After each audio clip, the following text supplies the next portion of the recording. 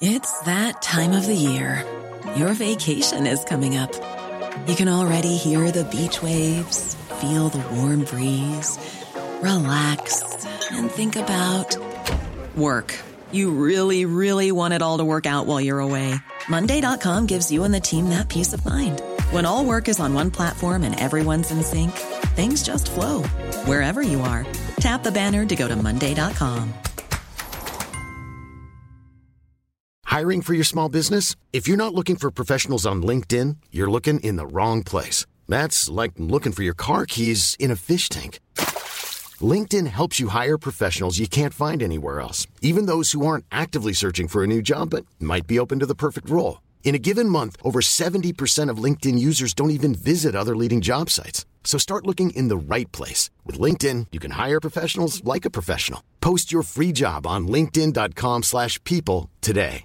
Jewelry isn't a gift you give just once. It's a way to remind your loved one of a beautiful moment every time they see it. Blue Nile can help you find the gift that says how you feel and says it beautifully, with expert guidance and a wide assortment of jewelry of the highest quality at the best price. Go to BlueNile.com and experience the convenience of shopping Blue Nile, the original online jeweler since 1999. That's BlueNile.com to find the perfect jewelry gift for any occasion. BlueNile.com.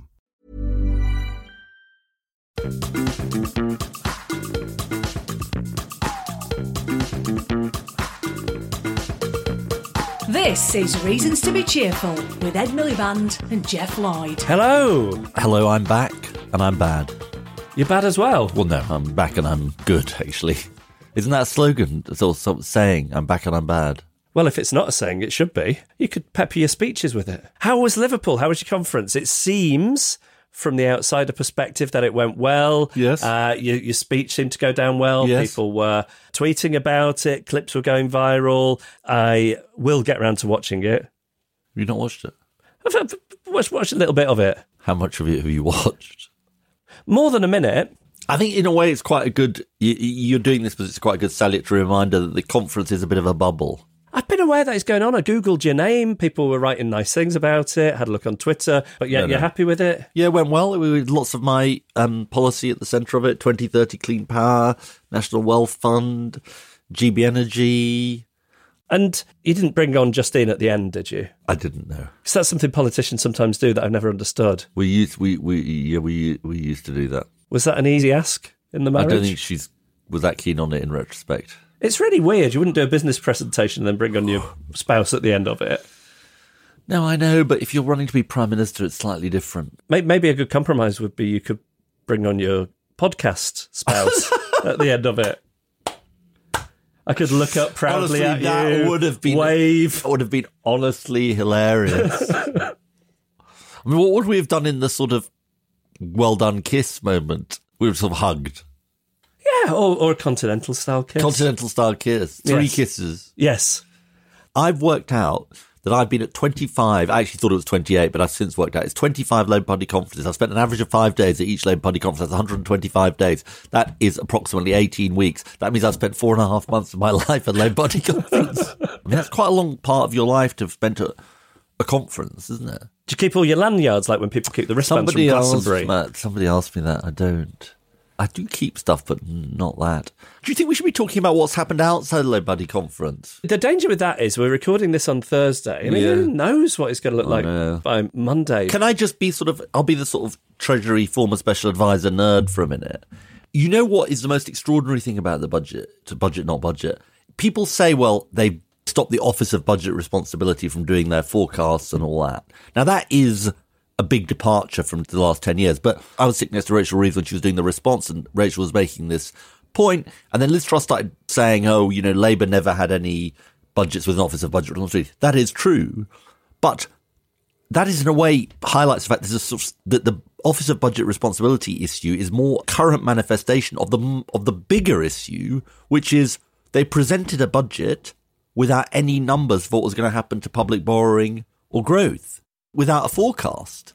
That is just literally like going to the restaurant and them offering you a menu and having no prices. And then when you say, what are the prices? They say, well, sorry, we can't tell you what the price of this is. You'll find out at the end when you get the bill. I think I was saying to the political editor of the Financial Times at the conference, I was saying, when was the last time someone did a budget without these numbers? I mean, it must be like 200 years ago or 100 years. I mean, I can't emphasize to you enough how peculiar it is. Or it's like you go into the supermarket and they're like, oh, we don't have the prices on any of our goods today. People like politicians to be relatable, and it certainly reminds me of how I conduct my own personal finances. Well, that might be true. So, I mean, it's not surprising that the markets have reacted very badly. And then the second thing is, there's basically three interlocking things that I think have caused this. One, or maybe four, massive tax cuts without a sense of how they're going to be funded.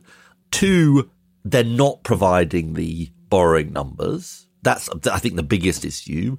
Third, it turns out that the markets don't believe the trickle-down theory, which the government's putting forward, you know, that if you just cut taxes at the top, everything will be fine. And then fourth, him going on the television on Sunday as the house was on fire and then pouring some more petrol on by saying there's more to come. I can't emphasize to you enough how extraordinary it is and what a level of arrogance on the part of Kwasi Kwarteng it connotes. Because the idea that you'd have done that, Gordon was a fairly determined fellow, as you know, but the idea that he'd have walked into the Treasury on day one and said, okay, well, we're going to do a budget, but we're not going to present any numbers. It's a sort of Millwall. You know, people hate us and we don't care. And by the way, this is apart from the terrible inequity of the budget. I mean, the inequity is terrible. It's just that they've piled incompetence on inequity.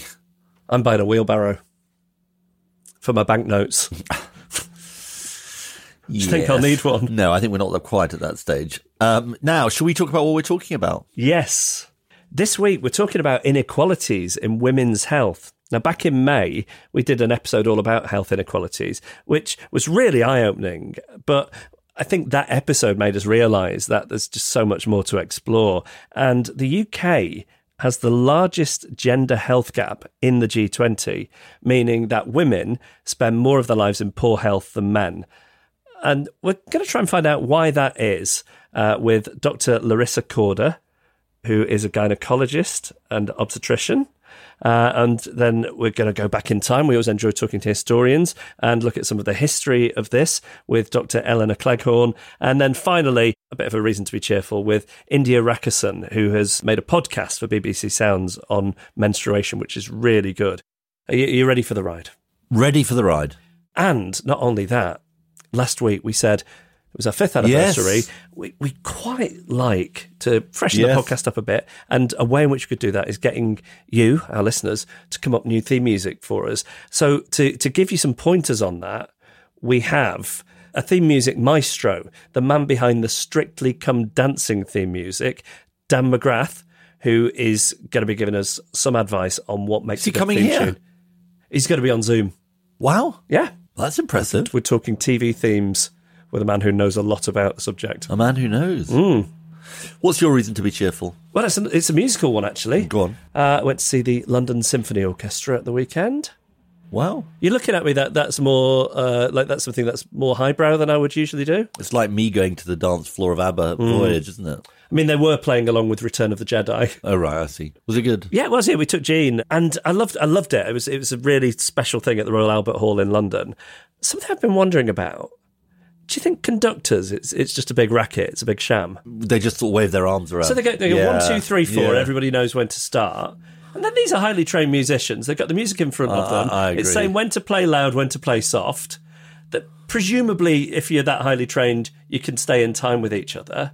You don't see conductors in other genres of music. I fear the conductor community will be alienated by your comments. But I wonder Jeff, if the musician community are going to really like the truth-telling aspect of this. I think I'm going to let it just hang out there. I don't think I'm going to support you, I'm afraid. Think what it must feel like, though. If you had took violin lessons as a kid. Yes. Actually, I could have done with some conducting. Have I told you the story about this? Which one? Which is that eventually I said at the age of, can't remember what, this to my mum, I think I'm going to give up the violin, thinking she'd be really disappointed. She said, thank goodness for that. Well, I mean, there you go. There is evidence of what it takes to become a concert violinist. I know, but you need. And then this guy with a stick he comes out at the end and gets all the applause. I think this is highly unfortunate. I just want to say to the conductor community that I'm distancing myself from these remarks. You're on the side of the few conductors. I'm on the side of the many orchestral musicians. No, I'm on the side who have to sit there while the conductor gets all the applause. I'm on the side of the many musicians and the few conductors. What's your reason to be cheerful? My reason to be cheerful is that there's a nip in the air, which means it is coldish water swimming time. What's your little gizmo saying? 15.2. I did 35 minutes actually yesterday in 15.2, which is quite good. It's very bracing though. With only swimming trunks. Only swimming trunks. No, and I'm quite tempted by the no gloves, no socks gambit this year. I don't quite know why. I mean, it just is a sign of my sort of slightly masochistic. Yeah, masochistic tendencies. I mean, there were only like 2 people swimming, so it was pretty. I could have gone on the banks of the Mersey. In the Mersey, rather. Somebody said to me, "Did you go?" When I was doing some book signing, they said, "Did you?" And I said, "No, I didn't bring my togs." It sounds like you don't need them. I don't think I should go without any togs. I think I might be overdoing it. I'm not yet a member of the naturist community. Not that I'm against the naturists. Reasons to be cheerful with Ed Miliband and Jeff Lloyd. To start our conversation, I'm delighted to say that we're joined by Dr. Larissa Corder, who is an obstetrician and gynecologist. Thank you so much for joining us. Oh, thank you for having me. When you were at medical school, what made you choose to specialise in the area of women's health? I'd always had an interest in terms of how I perceived women just didn't really have the same opportunities and access to many of the same things as men. And having grown up in former Yugoslavia, which of course at the time, so when I was 8, went through a massive conflict, a war, I really sort of got to see how women were disproportionately affected in the sense that a lot of the war crimes that were committed against women. And also when it came to raising families, ensuring that they were safe and that they were able to function and carry on, the brunt of those responsibilities really did fall on the women. And so I guess that passion was instilled from me from ever since I was a girl. And in medical school, it just got bigger. And learning about all these different aspects of health, I also realized that women's biologies respond very differently to men's and are different. And it was just something that really intrigued me and fascinated me too. And I wanted to learn more. And can I ask you to explain what seems like a paradox, which is that women live longer on average, but they spend more of their lives in poor health? What are the factors behind that? What we do know is that women generally on the whole tend to suffer from a greater number of chronic health conditions throughout their lives, and that they spend longer in poorer health compared to men. There's a couple of factors that feed into this. And I think it really sort of starts off from a young age for a woman. So from the time she is a girl and starts to have periods, women are routinely told that having period pain is a normal thing. And you should just put up with it and you shouldn't moan and you don't necessarily need to go and see anyone about it. So when you have that sense of what's normal, but in fact is abnormal, instilled in you, any sort of variation to that and any pain that you might experience going on with your body, you're sort of more bound to normalize and trivialize. And hence you don't go and present to the doctor on time. And when they do, then they face a whole lot of gender bias, which goes on within healthcare. And what does that look like? There's lots of features to this. So if you look at the studies and the research which is done, we know that when women present to A&E with pain, for example, they tend to wait longer to be seen. And then when they're given painkillers, those painkillers tend to be much less effective than the ones that are given to men. So they get fewer painkillers, and also the ones that they do get given are not necessarily as strong as they should be. And I think there's this general perception that goes on within the medical profession that somehow if a woman presents with symptoms, she's bound to be potentially exaggerating or overestimating them.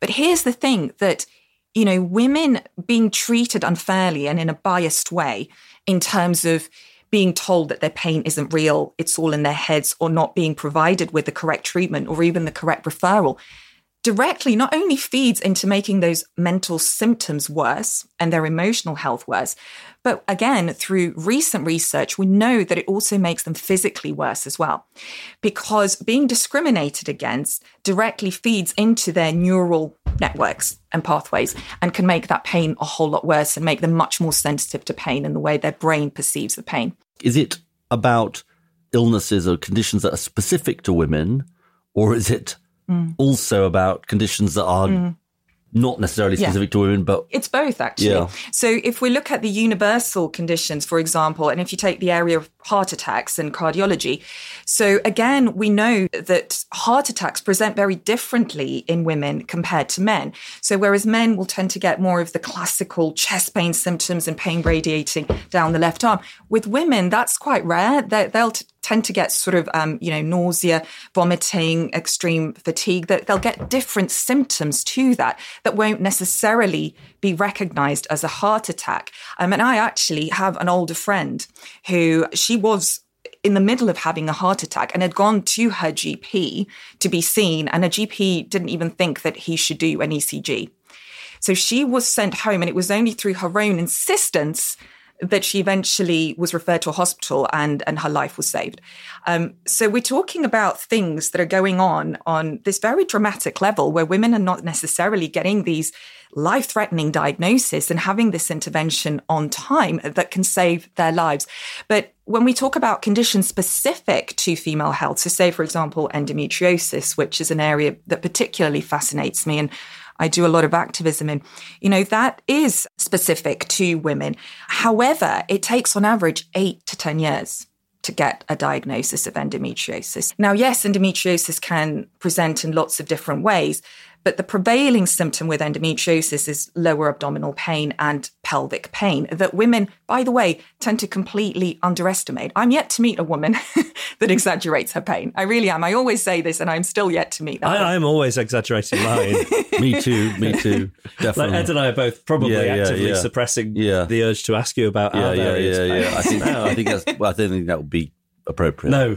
Yeah. But, we're real heroes for not bringing them up. Exactly. So what are the solutions? Obviously, conversation is important, the raising of these issues, especially within the medical profession, to get people to see that this gap in treatment, in diagnosis exists. But is there more than that could be done? Yeah, I think it's a start to talk about it, to acknowledge it, to not be afraid to accept, this is going on and we need to fix it. We need to do something about it. And thankfully, we've just seen the Women's Health Strategy launch, which is specifically going to be focusing on making women's healthcare better. And this is research that the government are doing into women's experiences with healthcare. Yes, and I think they've been inundated with, a huge influx of responses and experiences that women have shared about how they felt misunderstood, misdiagnosed, mistreated. But, it's also about improving access to healthcare generally overall. So, I work specifically in the field of fertility,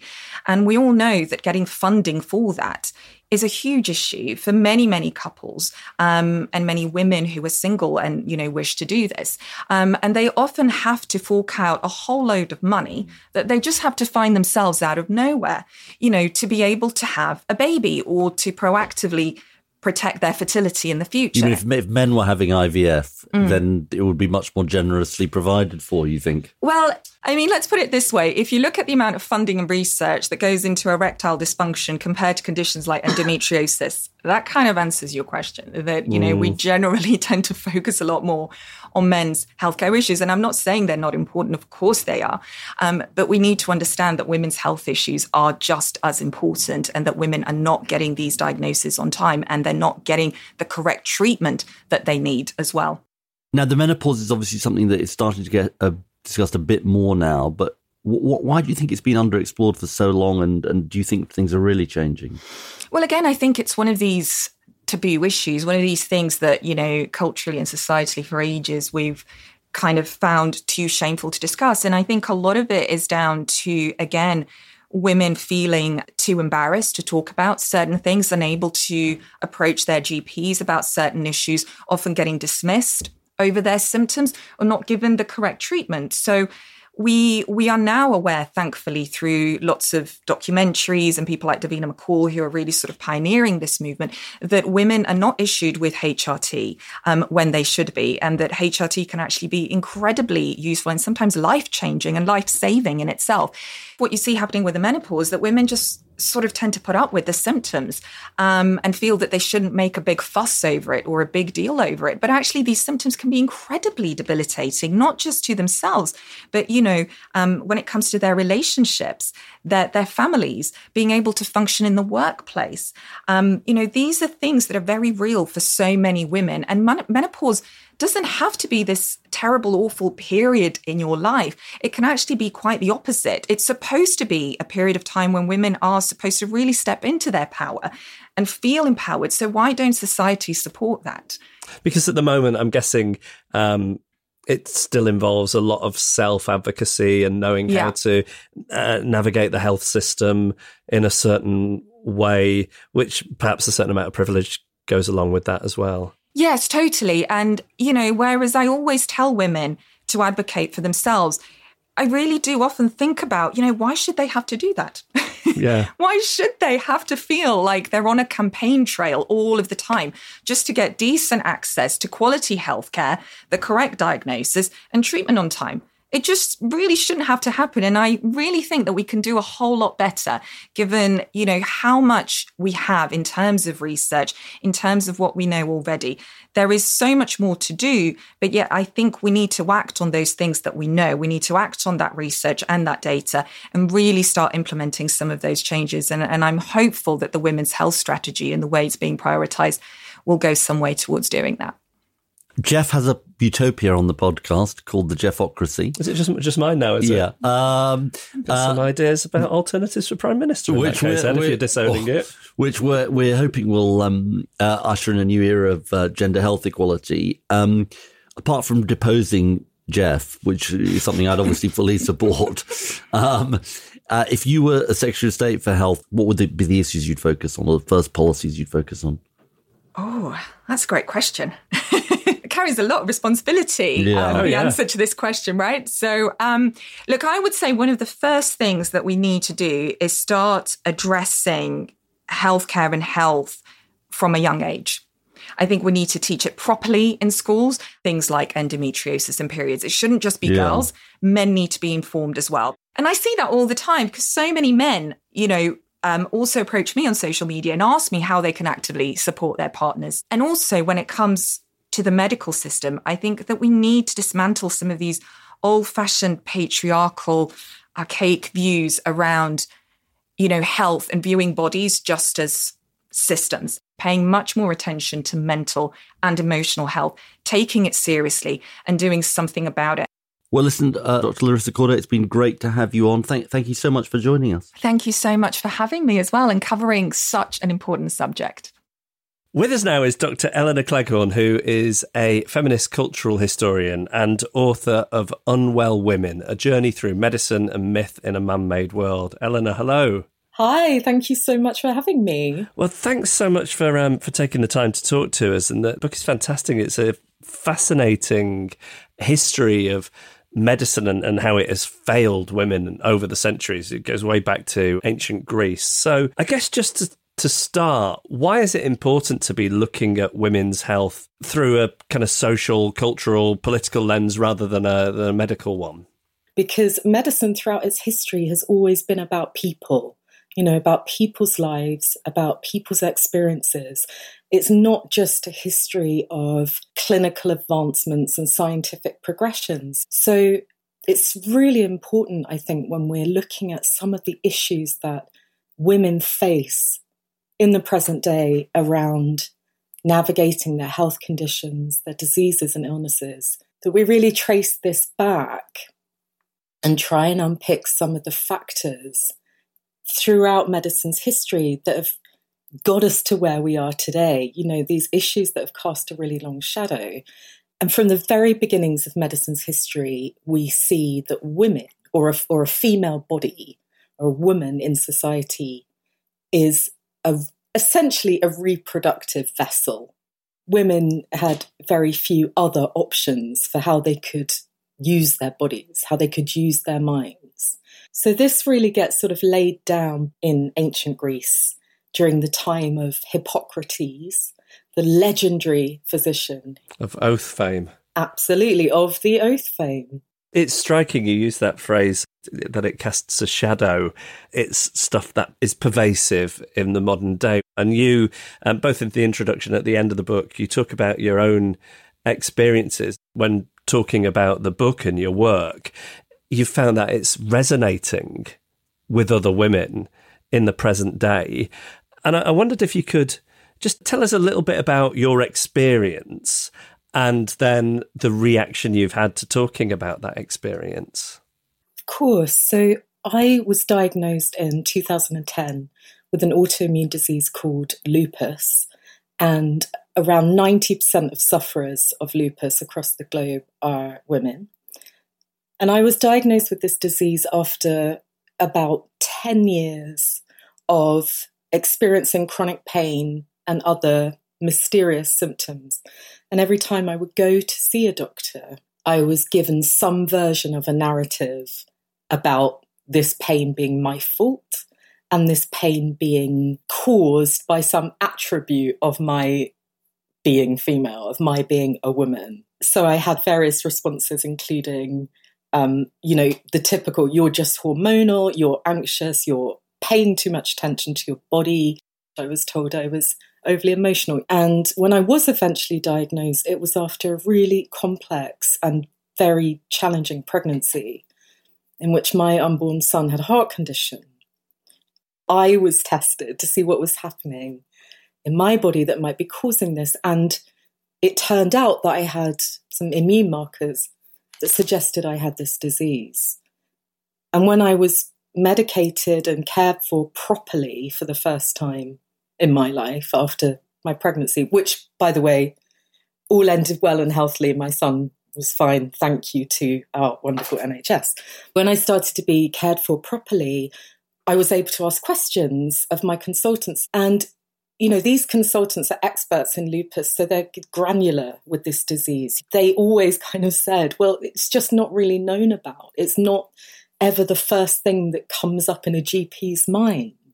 It's very complex, it's difficult to diagnose, and it can take up to 4 to 6 years to conclusively diagnose it. And what kind of stories have you heard from women as they've read the book, as they've heard you talking about the book and the work and the research you've done? It's your experience is far from uncommon. Yeah, absolutely. It's far from uncommon. Sadly and frustratingly, so many women have been through this, whether it's for a diagnosis or for support with another health condition or an issue that they have around their health and well-being. So writing my story in the context of I am one of many felt meaningful. It felt like this is a meaningful thing to do with this story.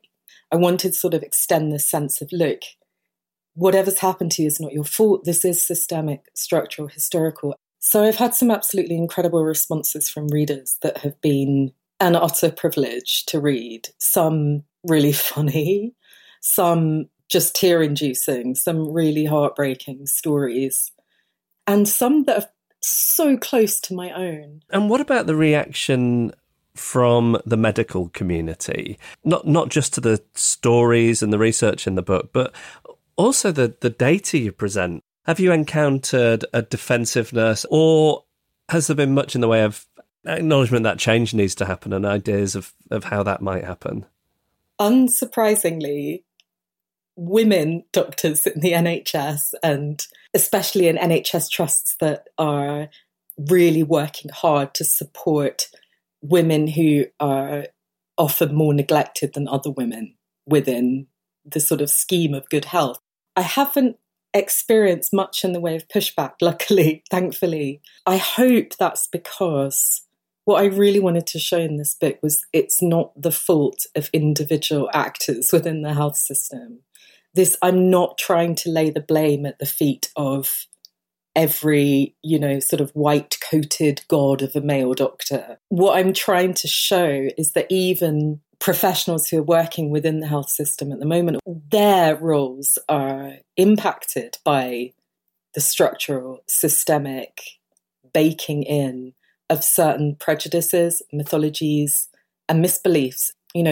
This is also impacting their work. But so are the pressures that are placed, especially on our NHS, by, diminished resources, especially in maternity care and midwifery. And you're right in the book, and you mentioned there about how this gap can disproportionately affect, for example, Black women. Can you talk to us a little bit about that? Because I was quite shocked to read that a lot of myths still exist within medicine. So in the 19th century, with some of the advancements that were being made into gynecological surgery, some of the key moments in medicine's history were performed by an American surgeon who essentially used the bodies of enslaved young women in the American South as specimens to experiment on. And it's a really, really harrowing moment in medicine's history, and it's awful to read about, but it's incredibly important to face up to.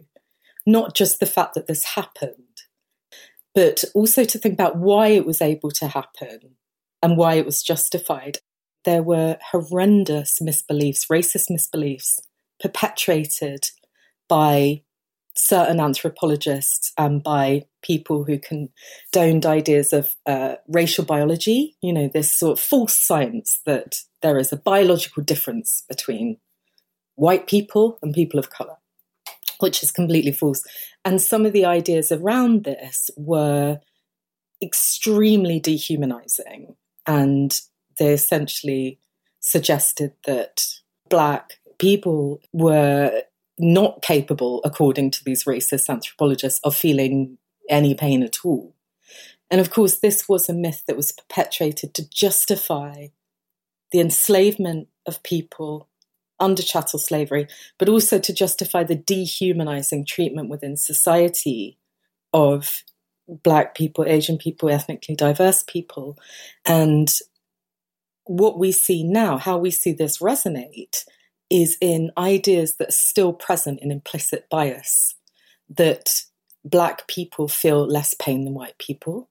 There's been studies that have been recently conducted to show that these prejudices are alive and well, and we see the consequences of these prejudices in things like the woeful disparity that exists in maternal mortality and morbidity rates between Black women and white women.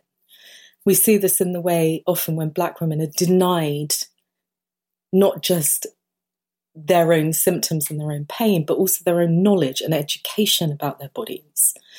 And one of the most important things that I think medicine has to face up to is it has to reckon with the implicit racism, the racism baked into its past, and really look at how this might continue to affect how women especially are treated in medical encounters.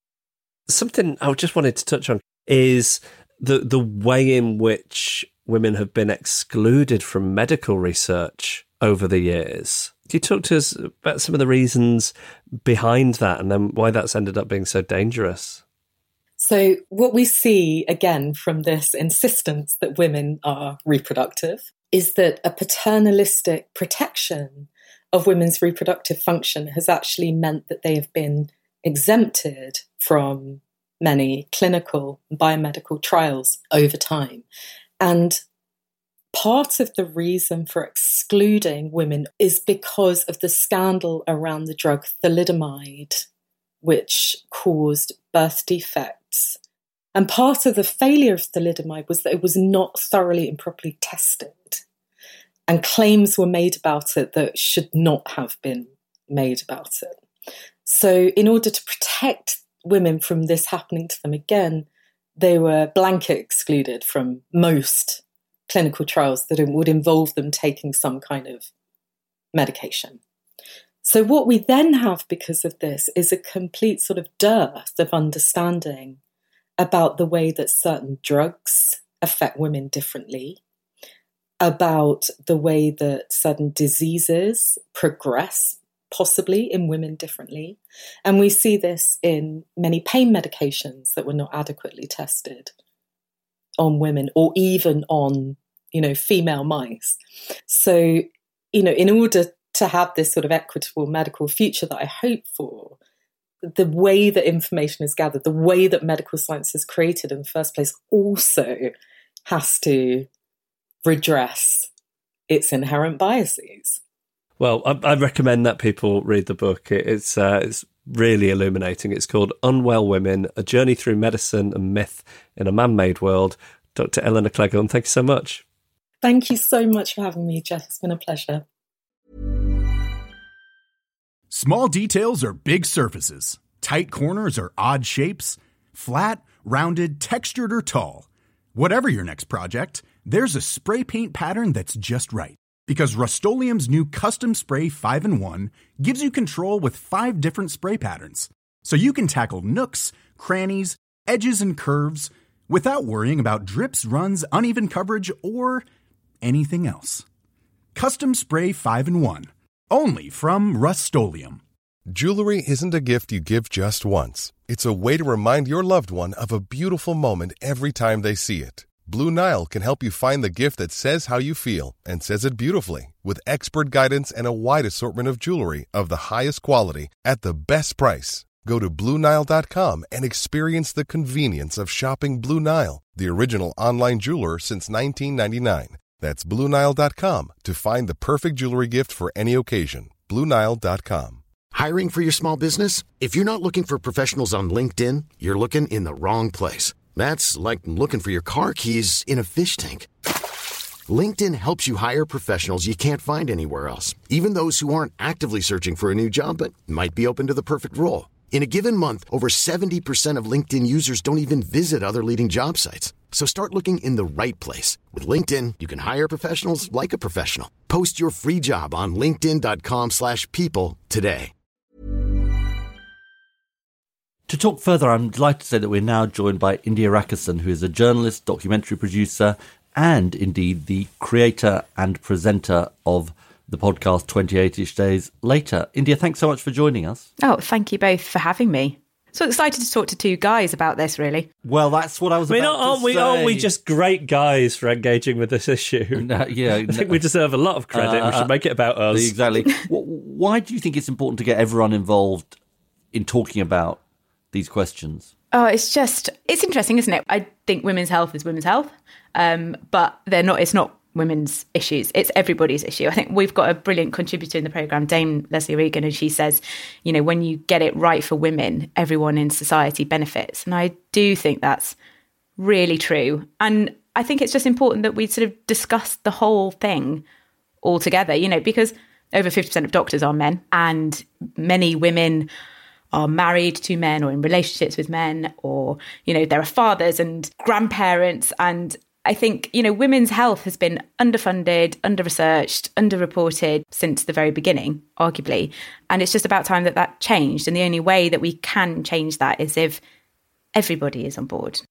The podcast is for people who menstruate primarily, but it's more about just showing everybody the kind of crazy, brilliant science of the female reproductive system in the female body. It is a big old change, though, because, I'm certainly of an age, and I suspect you are as well, Ed, where the girls in the class were separated out to talk about periods, taken into a separate room.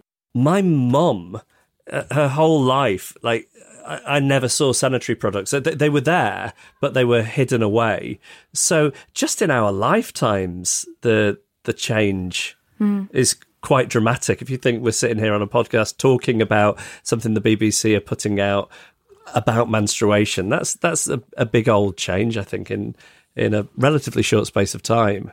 Yeah, yes, but also no, in that the sad truth is that all of those things you've just mentioned still happen. Girls and boys at school are still sometimes separated for conversations around periods or sex. So that still happens, does it? Yeah, it does in some places. And lots of people still hide their period products. People are sort of feel a bit of a shame about them. You see, so I was a problem using that phrase, sanitary products. Well, are things a problem? It's not your fault, Jeff. That's what I'm going to say. It's a learning moment for me is what it is. Industry has told us that we should be really quiet about it. It's a sanitary problem. I remember going at school, sort of you could buy packets that were extra quiet so that when you went to the toilets, no one would be able to hear you open a pad or a tampon. So it's just quiet and it's secret. And that's like a really great opportunity to tell women to keep really, really quiet about this. So I hear you. I think it's great. Some things are changing and, you know, we've got to be really optimistic about that. But at the same time, it was still quite a shock to people that I was making this series. Tell us a bit more about the podcast. It's called 28-ish Days Later. What made you want to make it in the first place, and what have some of the reactions to it been? I was thinking about trying to have a baby. I was 33 and I thought, I just wonder if, before I start, I'm quite a curious person. I thought, is there anything I can be doing to just maybe make that opportunity a bit smoother? You know, like, is there something I can be doing for my health, for my body? I've known lots of people who've like struggled or it's taken a little time. And this is like, I don't want to make this at all a conversation about fertility, because all it was a starting point for me, in that I started reading. And the more I read, the more I needed another book to find out more information. The knowledge that I didn't have as a curious 33-year-old woman with access to books, I just didn't know. I actually really didn't know the fundamentals of what was happening inside my body on a monthly basis for the last 15, 20 years. The moment I thought up the idea, I was like, oh God, I've got to get this commissioned really quickly, because actually it's a blindingly obvious thing to do, I think. I'm so thrilled the BBC were like, yeah, let's do 28 parts, break down the whole menstrual cycle and look at the, you know, the amazing hormones and what happens in the body. And if we sort of just get caught up on the bleeding, caught up about talking about taboo, we don't move the conversation on to actually look at like, what is our experience as people who menstruate, and how can we kind of best use powerful knowledge to our advantage. And what's the reaction been like?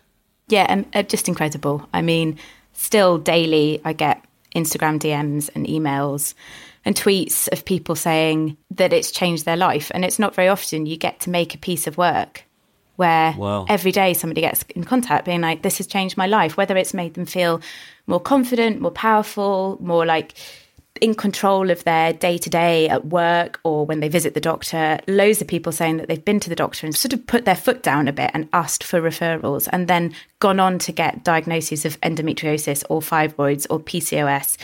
I've also had doctors and obstetricians and gynecologists get in touch saying this is sort of better than some of the syllabus that we have on this.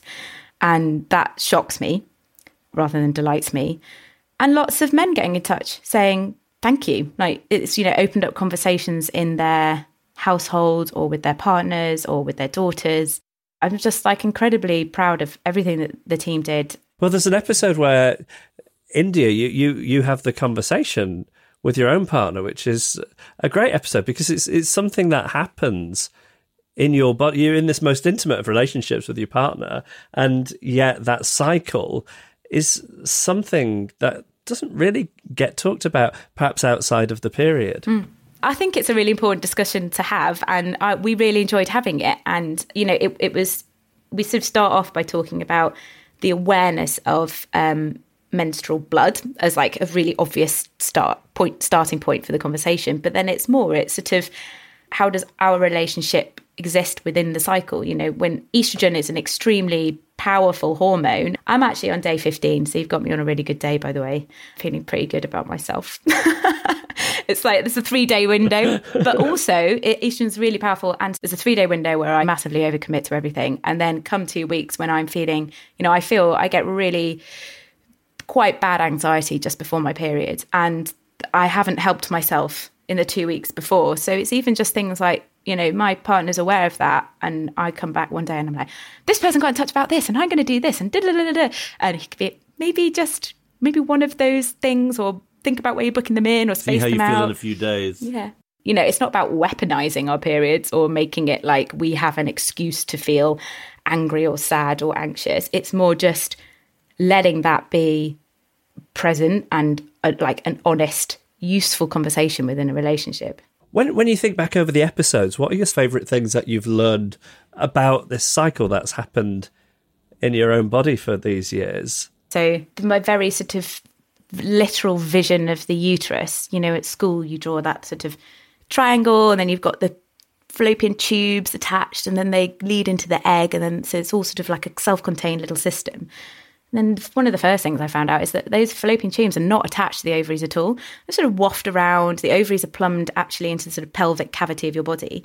But not only that, the fallopian tubes know when an egg's been released, and they sort of tickle their way over to the ovary and then retrieve an egg down. And there's also some evidence that if for one reason or another, one of your fallopian tubes isn't working, they actually think the other fallopian tube can cross over to the other ovary and retrieve an egg. And wow, that's totally changed for me how I sort of think about what's going on inside my body. I'm like, that's quite an incredible. It's a really unique organ. I also think women are definitely accused of being hormonal, but one of the really interesting episodes looks at the predictability of hormones in the female and male body. And actually, whilst female hormones work on a cycle and change, the male hormones, testosterone in particular, is so wildly unpredictable. It's so reactive to social situations, environmental situations. Something that I really took away from the series is that men are much more hormonally unpredictable than women are. Whilst we have a cycle of hormones, ours are pretty predictable. Maybe that's your sequel. Yeah. Wouldn't that be fascinating? Just to finish, like from your experience of making this podcast and what it opens up actually when you start having these conversations about women's health, give us a note of optimism for the future. Like, what does it do when you start thinking about and talking about women's health issues like this?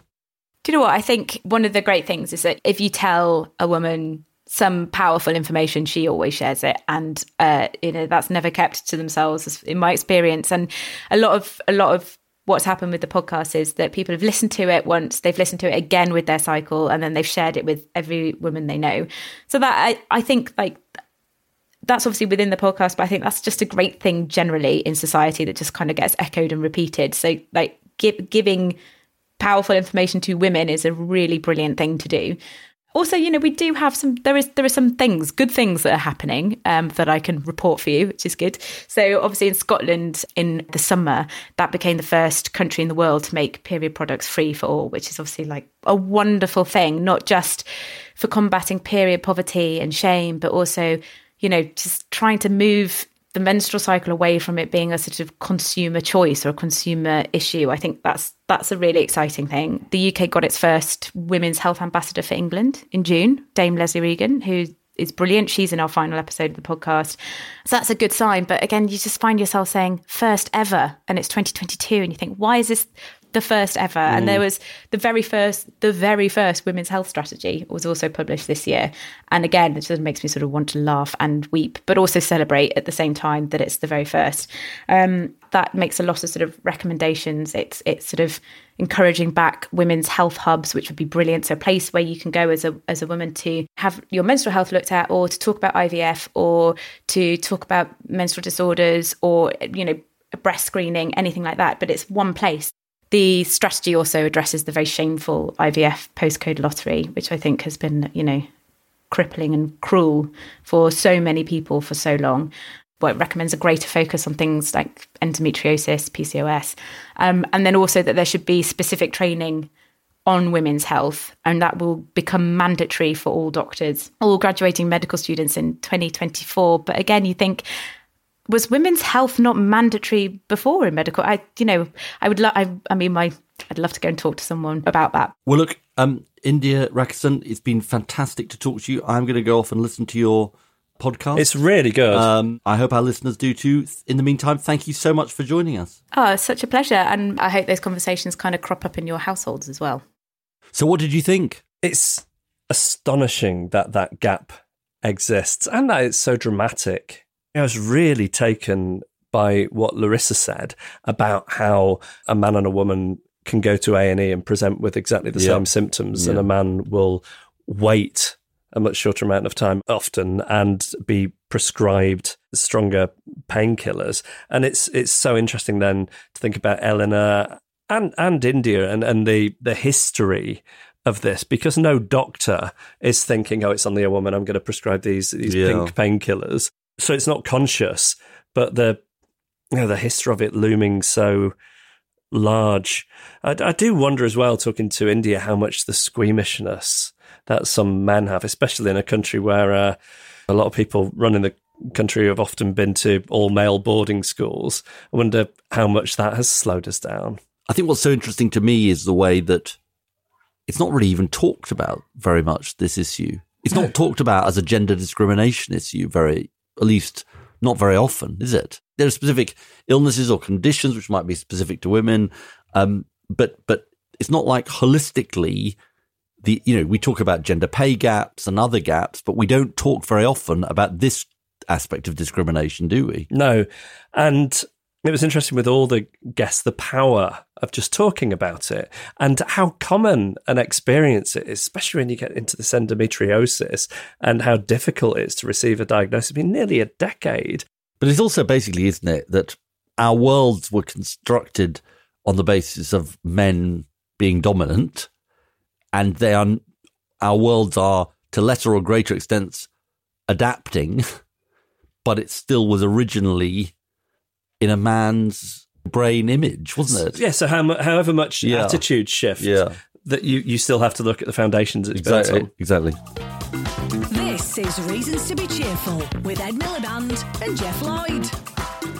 So it was our 5th anniversary last week, and we decided that it might be time to refresh the presenter, but you couldn't find anyone else. Yeah. So you decided not to refresh the presenter. And refresh the theme music instead. Yeah. And then we had this idea of involving our listeners in that. And to help us with this process and to give you some advice and pointers, we are joined by a maestro of theme song composing. Yes. Dan McGrath, hello. Hello. Dan, the man with the theme song plan. One of the ladies in the local flower shop referred to me as the bloke that does plinky plonky music. That was, you do plinky plonky music. Like, you can call it what you like. Yes, absolutely. Yeah. We need some plinky plonky music. I'm right in thinking that the most famous example of the plinky plonky music that you've been involved in is the Strictly Come Dancing theme music. Yeah, absolutely. Yes, that'll go to my grave with me, I guess. Can I ask a question that just occurs to me, and I've probably put my footing in some massive way? Who was the person who used to do lots of those BBC theme tunes in the 1970s, 80s? Oh, that would be Ronnie Hazelhurst. Ronnie Hazelhurst. Or Alan Hawkshaw. Alan Hawkshaw was the other one who'd written a ton of those as well, hadn't he? What would Ronnie Hazelhurst have done? Is this like, what would Jesus do? I mean, is this all media composers sit in their studios and as the brief come in, they all go, what would Ronnie Hazelhurst have done? What would Ronnie do? What would Ronnie do? I honestly don't know, although I have had the pleasure of talking to Tony Hatch, who, if you don't know, is another titan of the media composing world, who wrote the theme tunes to Crossroads, Neighbours, Mr. and Mrs. and a ton of others, as well as obviously songs back in the 60s and 70s. And he was very lovely about the Strictly theme. He said, because it has what I would refer to as a fatal opening, i.e. the opening happens and you know exactly what's going on and what's going to happen next. Okay, so I've got a multiple choice on Ronnie Hazelhurst. Ronnie Hazelhurst composed one of these 3 theme tunes. Was it A, Butterflies, B, The Generation Game, or C, The Good Life? It wasn't Butterflies, because that's the Dolly Parton song, isn't it? No, I was going to say Butterflies because it feels like that sort of light touch that Ronnie Hazelhurst had. What was the third one? The Generation Game, The Good Life. Bruce sang The Generation Game, didn't he? And probably had something to do with it, because actually Bruce did pitch an idea for the Strictly theme. I foxed you both. Is it The Good Life? No, it is The Generation. Is it really? There you go. Yes, it is. Life is the name of the game. Jeff Lloyd, right back at you. Live. Dan, when you say Bruce pitched an idea for the Strictly theme, was that to you, and then did you have to diplomatically listen to it and say, "Oh, we'll take that on board, Brucey"? No, Andrew Lloyd Webber had to send something to us once, which was quite funny. That's another story. No, when we were asked to pitch for it, we knew he'd pitched an idea and maybe a couple of others. How blank is the piece of paper when you get asked to pitch for something like that? You receive a brief, which will, even if it has absolutely no musical direction on it, will have signposts that are going to take you towards potentially what you're going to end up writing. So, like in the case of your show, if you're looking for a new theme tune, you need to write a brief. You need to come up with a set of things that are going to take people that are going to write for you down a certain path. So can I just say, I'm sorry to interrupt, but I've got further information about Ronnie Hazelhurst. I'm obsessed. Go on then. Okay, he did the 2 Ronnies, he did Only Fools and Horses, he did 3 Up, 2 Down, he did Blankety Blank. I mean, he did quite a lot. Blankety Blank's a great one. Yeah. And of course, the classic onomatopoeic, da-da-da-da, blankety blank, blankety blank. You know, it's who wants to be a millionaire? You know, it's all that. You think about that sometimes when you've got the title of the show. Oh, should we be thinking about that with the title of our show then, Reasons to be Cheerful? Should there be a little motif, a melody that can go with those words? It's up to you. It depends whether you want that. You know, you want something that potentially reflects who you two are. Something nerdy. Well, I don't know. I was going to say, well, Jeff's, you know, we're talking the Beatles if we're talking Jeff Lloyd. So is it guitar driven? Is it jangly? And is it smiley? But then you did Desert Island Disc, didn't you, Ed? What was your top 2 or 3 songs on that? Oh, I got totally done in for my musical choices. Angels I chose, and everyone was rude about me. Josh Ritter. Ed's quite into ABBA. You were talking about going to the show. I heard that. Ed, is that a genuine thing, or is that a sort of politician's phoned-in answer from a PR person? Are you genuinely into ABBA? I'm through my Arctic Monkeys phase. I mean, honestly, I will now bore on to you, Dan, for hours about this. It was absolutely brilliant. And also I was at the Labour Party conference and I was boring on to lots of other people about it, and they were like, okay, shut up with your ABBA voyage, please. Stop going on about it. I'm with you. It's undeniable how brilliant those guys were writing those songs. So is what we're looking for then, is the note pop with a dash of melancholy? Yes, I think it may well be. I think I want something vibrant, get up and go, dance while doing the hoovering, Steps meets ABBA, meets high energy. I worry because Jeff's got a good dollop of cynicism in there, which you've got to obviously reflect as well. I think you don't, you know, you want, although the irony of having something ridiculously happy is you could absolutely go with that, couldn't you? What's the most positive sounding of all the instruments? It's ukuleles and whistling, isn't it? Like pure sort of.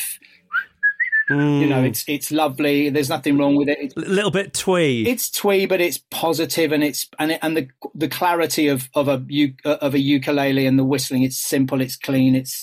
It doesn't say a lot. Of course, that's the other thing. If you've got lyrics or you've got voiceover, you've got to think about what the music's doing underneath all that. The music's got to be sympathetic to that and not get in the way of it. Ours could be like, give me an R, give me an E, give me an A, give me an S, give me an O, give me an N, give me an S, give me a T, give me an O, give me a B, give me an E, give me a C, give me an H, give me an E, give me an E, give me an R, give me an F, give me a U, give me an L. What does it spell? Reasons to be cheerful. Thank you for listening and good night. Yeah, exactly.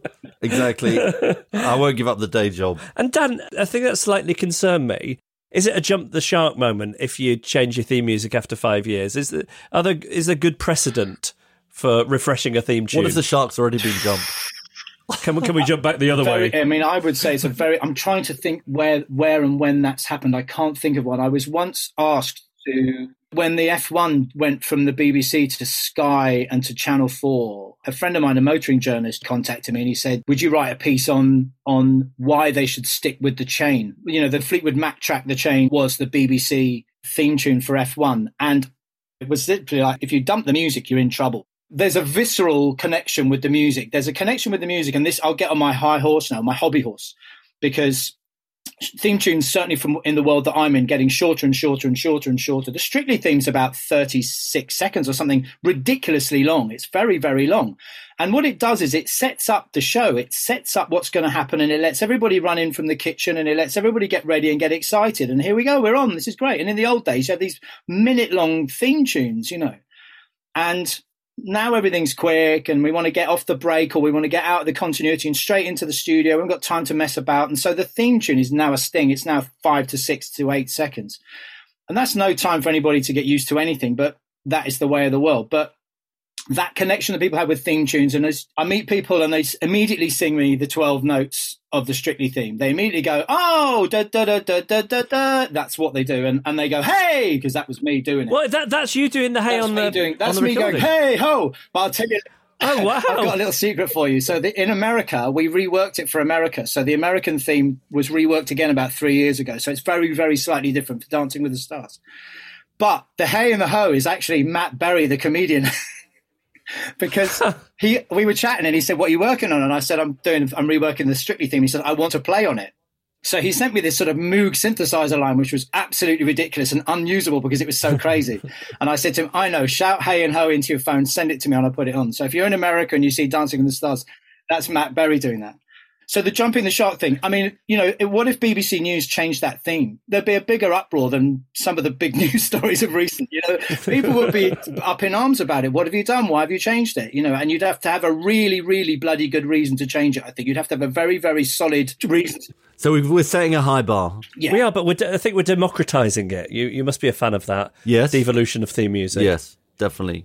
What do you think about my Give Me an R, Give Me an E? Do you think it's in with a chance? Not if I'm judging it, no. Right, okay. When we start receiving submissions, would you be happy to maybe come back and give us your professional opinion on a couple? Yeah, absolutely, yeah, I'd love to. Yeah. Fantastic. Pretty nice of him, isn't it? Yeah. Dan, thank you, and thank you for putting up with Ed singing the Strictly theme music down the phone at you. And I think started. I think my Ronnie Hazelhurst quiz was pretty out of this world, wasn't it? It was stunning. Thank you so much, Dan. We'll be back in touch. My pleasure, no problem. Send us your ideas or suggest a guest for a future episode. Email reasons@cheerfulpodcast.com. Find us on Facebook or tweet @cheerfulpodcast. Whoa-ho-ho. We're in the outro. We are. Got some good news. Eugene was picked to be a member of the eco team at his school. That is brilliant news. Oh, it was such a relief, Ed. They delayed the decision. It was supposed to be on a Friday, and they delayed it until Monday. Recount. So we had a whole... Hanging chads, yeah. We had a whole very tense weekend. Supreme Court. Yeah. Were you thinking of trying to get appeal to Justine? Court 37? Yeah, I was assembling a legal team in anticipation. Don't go for Donald Trump's legal team, by the way. What's Giuliani doing? In case you might be thinking. Yeah.